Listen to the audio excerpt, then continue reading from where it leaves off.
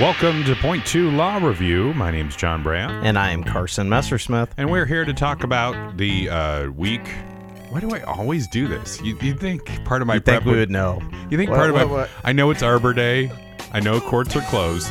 So 28th, but technically these opinions dropped on the 27th. So I'm going to, you know what, in your defense. Oh, thank you. It's 25th and 27th this week, not 25th and 28th. Okay. Because of Arbor Day. Arbor Day. Plant a tree. Yep. That's what we're supposed to do? Exactly.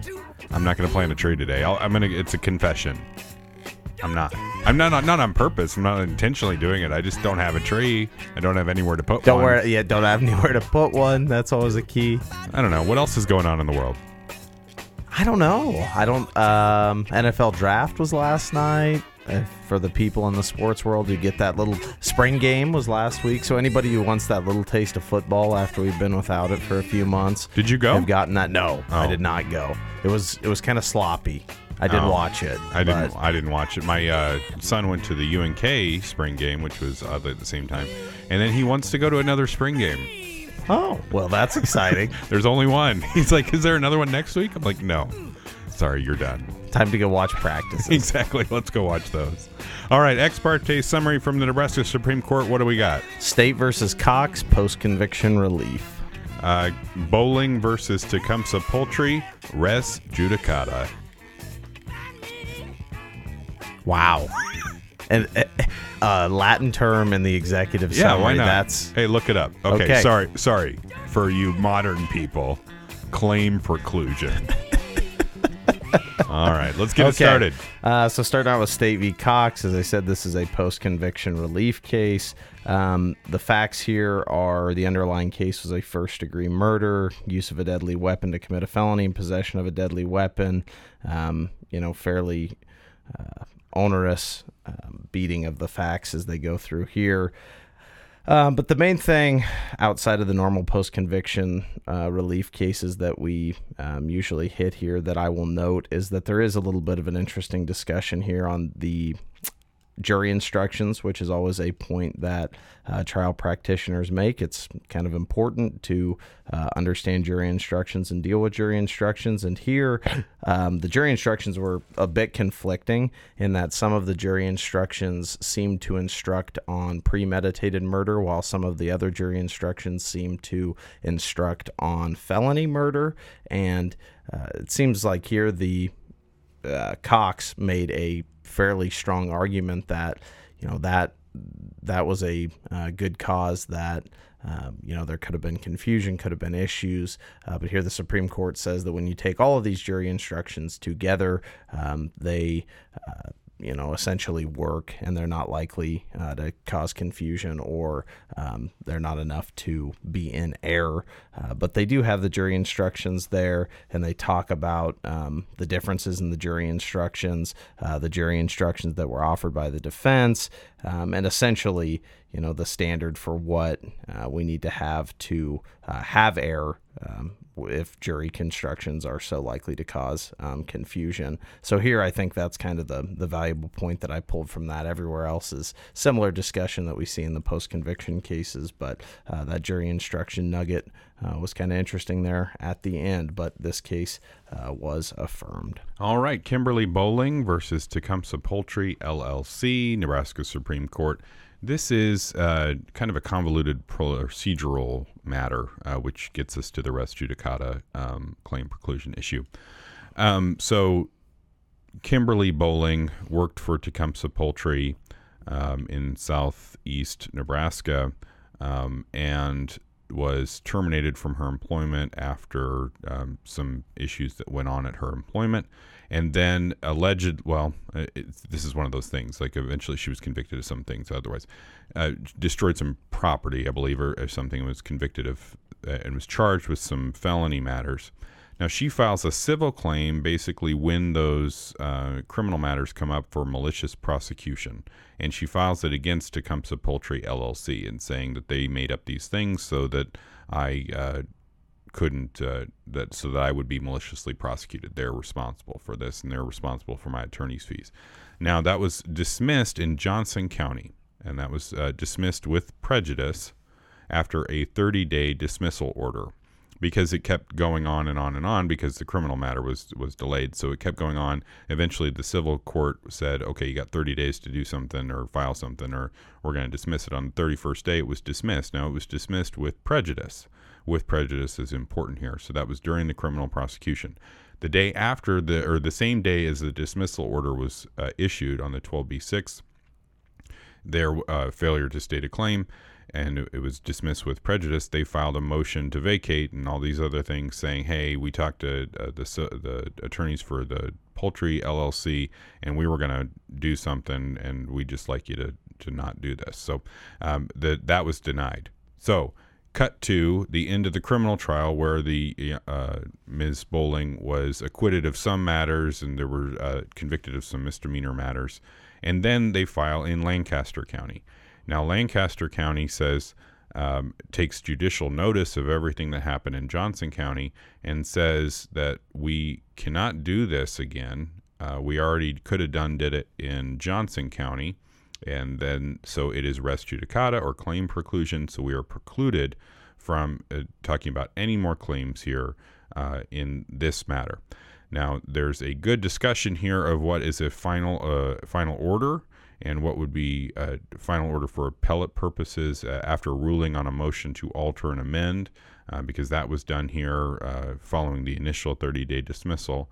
And the Nebraska Supreme Court says, in that first claim in Johnson County, after it was dismissed after the 30 days, you could have appealed that. You did not appeal that. Because you did not appeal that, your claim is now prejudiced and you're barred from filing anything in Lancaster County. And so the trial court here in Lancaster County, who found claim preclusion and said it was barred and dismissed it, was affirmed.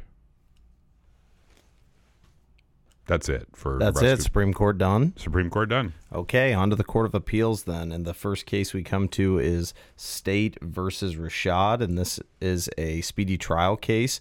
And the primary issue here, of course, these speedy trial cases become pretty, one, factually important, and two, sometimes they can become factually convoluted because it involves lawyers dealing with two things, calendars and counting, which sometimes can be difficult areas for all of us, especially the counting piece. But amen.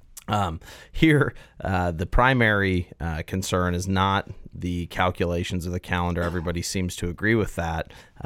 The main issue is that the court had continued this case because the court had a scheduling conflict with another trial at the same time in district court, and that was essentially the one issue that pushed this case beyond the speedy trial clock. The other issue here is that we didn't have a very thorough record, which lots of times in these kind of cases you can have happen. You know, there wasn't a ton of discussion on the record as to exactly why this trial was scheduled, why Rashad's case shouldn't have been scheduled first, why the court chose to take up this other case, all those kind of things. And so essentially, the Court of Appeals says that good cause was shown, that the district court didn't err in saying that the speedy trial was tolled because of the docket congestion, which can be a factor for tolling speedy trial. The other thing I will note that they did in the body of the opinion is talk about the difference between a constitutional right to speedy trial and then the statutory right to speedy trial, and the way that those two things are handled differently, and how the constitutional right to speedy trial is a factor test, that you have to look at various factors from the record and things of that nature, but then that the statutory speedy trial is essentially just an element test of, are these things present or are they not? And so I thought that was kind of interesting, that they're two different areas, and so they discussed that. And then there was a dissent on this. So while it was affirmed, there was a dissenting opinion, and Judge Welch here is the dissenter, and the big issue on dissent is that essentially there wasn't enough information to show that there was good cause to not have taken Rashad's case up first before this other trial that the court bumped his case for. And here the court is saying that, yes, good cause can happen and, you can move this for that, but that a substantial preponderance of evidence must support the court's finding of that good cause. And here, Judge Welch does not believe that that was present and that Rashad's case should have been continued. So for any practitioners looking at speedy trial cases, I think this is a helpful case. And, speedy trial is such a difficult thing, especially here. This was in an area where, judges weren't sitting regularly. And so it was an issue of when are you there? When are, you able to take up these dockets and deal with this? And so here we had, Rashad trying to essentially say that shouldn't be a thing and that, this should have been discharged. But the Court of Appeals says nope. Nope. All right. Good movie, by the way, Nope. Great. You seen it? No. All right. That's good. But I take your reviews. Please do. Thank you. Okay. So I have Kotas v. Barnett. This is a Court of Appeals decision. Obviously, this is a civil child support modification case. It was ultimately reversed, so this is maybe one to take a look at here. There were several modifications revolving custody and child support and other issues, and then the latest modification was filed in 2020. They got a trial date, got close to trial, and then they stipulated to provisions regarding custody, basically maintaining the joint physical and legal custody that they had, but they still went to trial on child support and related issues, attorney's fees and child care expenses and things like that. The issue was mom is 100% disabled after a work injury, so she didn't work, and dad kind of switched his jobs. He went from a construction kind of thing over to farming, and he started spending more time farming for sale at a local co-op, and he was operating at a loss on his tax returns, and he was basically subsisting himself from parental gifts. The bank statements showed that he was bringing in between $79,000 and $100,000 a year in income, whereas the tax statements showed a loss. So there's a discrepancy there depending on basically how he changed his jobs, and for the court to decide whether he is, making less money to affect child support, or whether it should be imputed some kind of child support or some kind of income for child support purposes.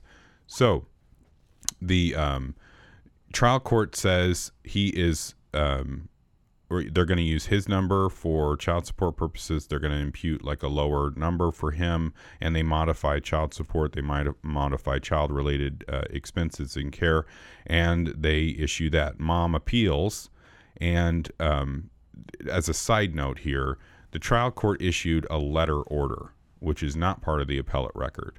Letter orders cause appellate problems. This would cause me very much stress if this were to happen. So a letter order is issued and says, parties draft an order. This is what I'm going to order. This is what I've ordered.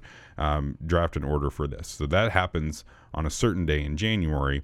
Now the order isn't prepared and everything isn't signed until something in February.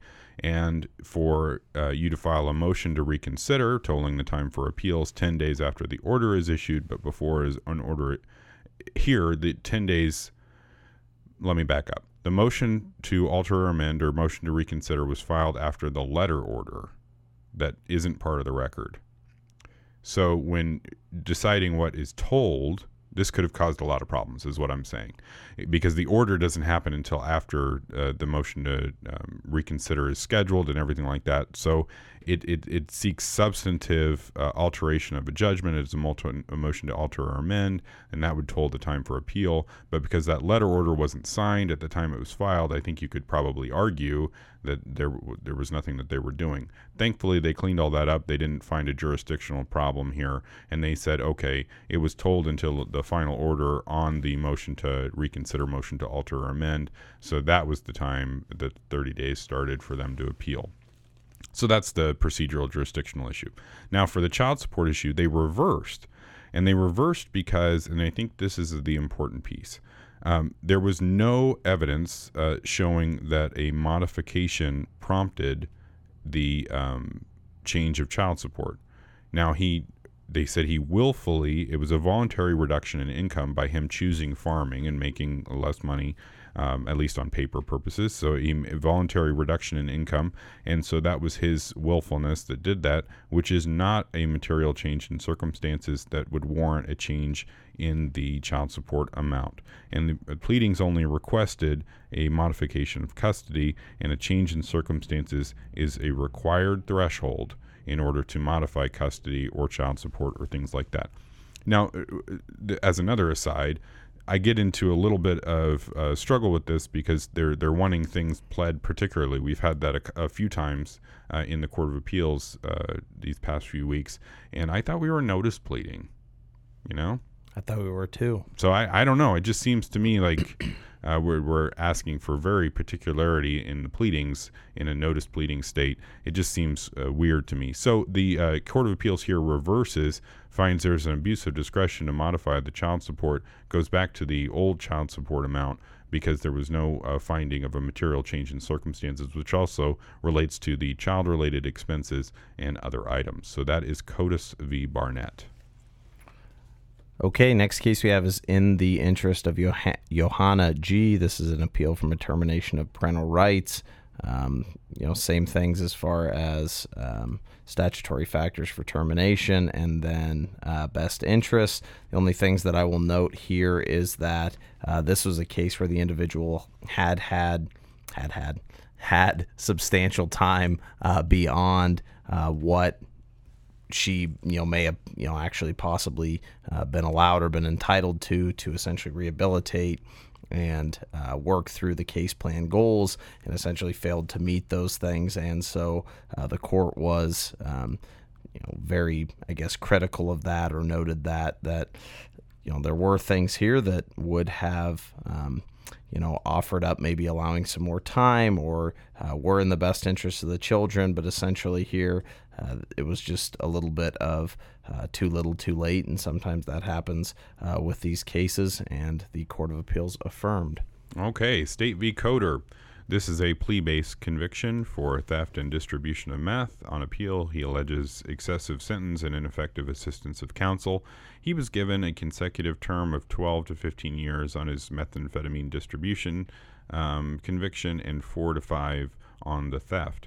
Those were within the statutory range, so they were not excessive, and they also claim here that it violated the Eighth Amendment for cruel and unusual punishment. That was also not substantively dealt with. They simply said it wasn't really raised on the trial court level, so they didn't need to look at it. For the ineffective assistance of counsel claim, they claim that a failure to investigate defense regarding that the motorcycle that was the subject of the theft was allegedly loaned, and that the trial counsel didn't get a treatment bond. And then there was no plea to that leading to a conviction that corresponded with the facts is what the allegation was for ineffective assistance of counsel. So the Court of Appeals here says, well, there's no information regarding those statements that says how things would have been different. There may have been, who knows? There's not anything in the records that says one thing would have led to another thing, but whether it would have led to something different, if you would have taken it to trial or you would have had this information, that's not in the record. We can't deal with those ineffective assistance of counsel claims. So the trial court here was affirmed. Okay, final case we come to is State of Nebraska versus McGhee. This is an appeal from the Douglas County District Court, where McGhee is arguing that his case, that the district court should not have denied his request to transfer these proceedings to the juvenile court. The underlying case stems from a shooting in which McGhee was alleged to be one of the participants in a shooting into a residence in Omaha. And here the court goes through all the various statutory factors, which we have outlined in various other episodes of this pod, and so I won't dig into those again. I do think these cases are helpful should you have one of these issues come up, simply to look at some of the facts and the way that they tend to lean. This case was a bit interesting simply because McGhee had been part of the juvenile system for a while, and so there was quite a bit of testimony and evidence that was able to be provided from probation officers and other youth staff that you maybe don't get in some of these other cases. But the result was still the same, and there was no abuse of discretion, and the Court of Appeals affirmed. Well, that's it for another week, right? Another week. All right, Knocked we'll it see out. you. See you next week when we'll be there on a Friday because there won't be an Arbor Day to deal with. Exactly. Right? Exactly. All right. Well, this has been Point 2 Law Review. My name's John Brandt. And I am Carson Messersmith. Go to episode 1 and look at the disclaimer. And, this is brought to you by Anderson, Klein, Brewster, and Brandt. Offices in Kearney, Holdridge, and Minden.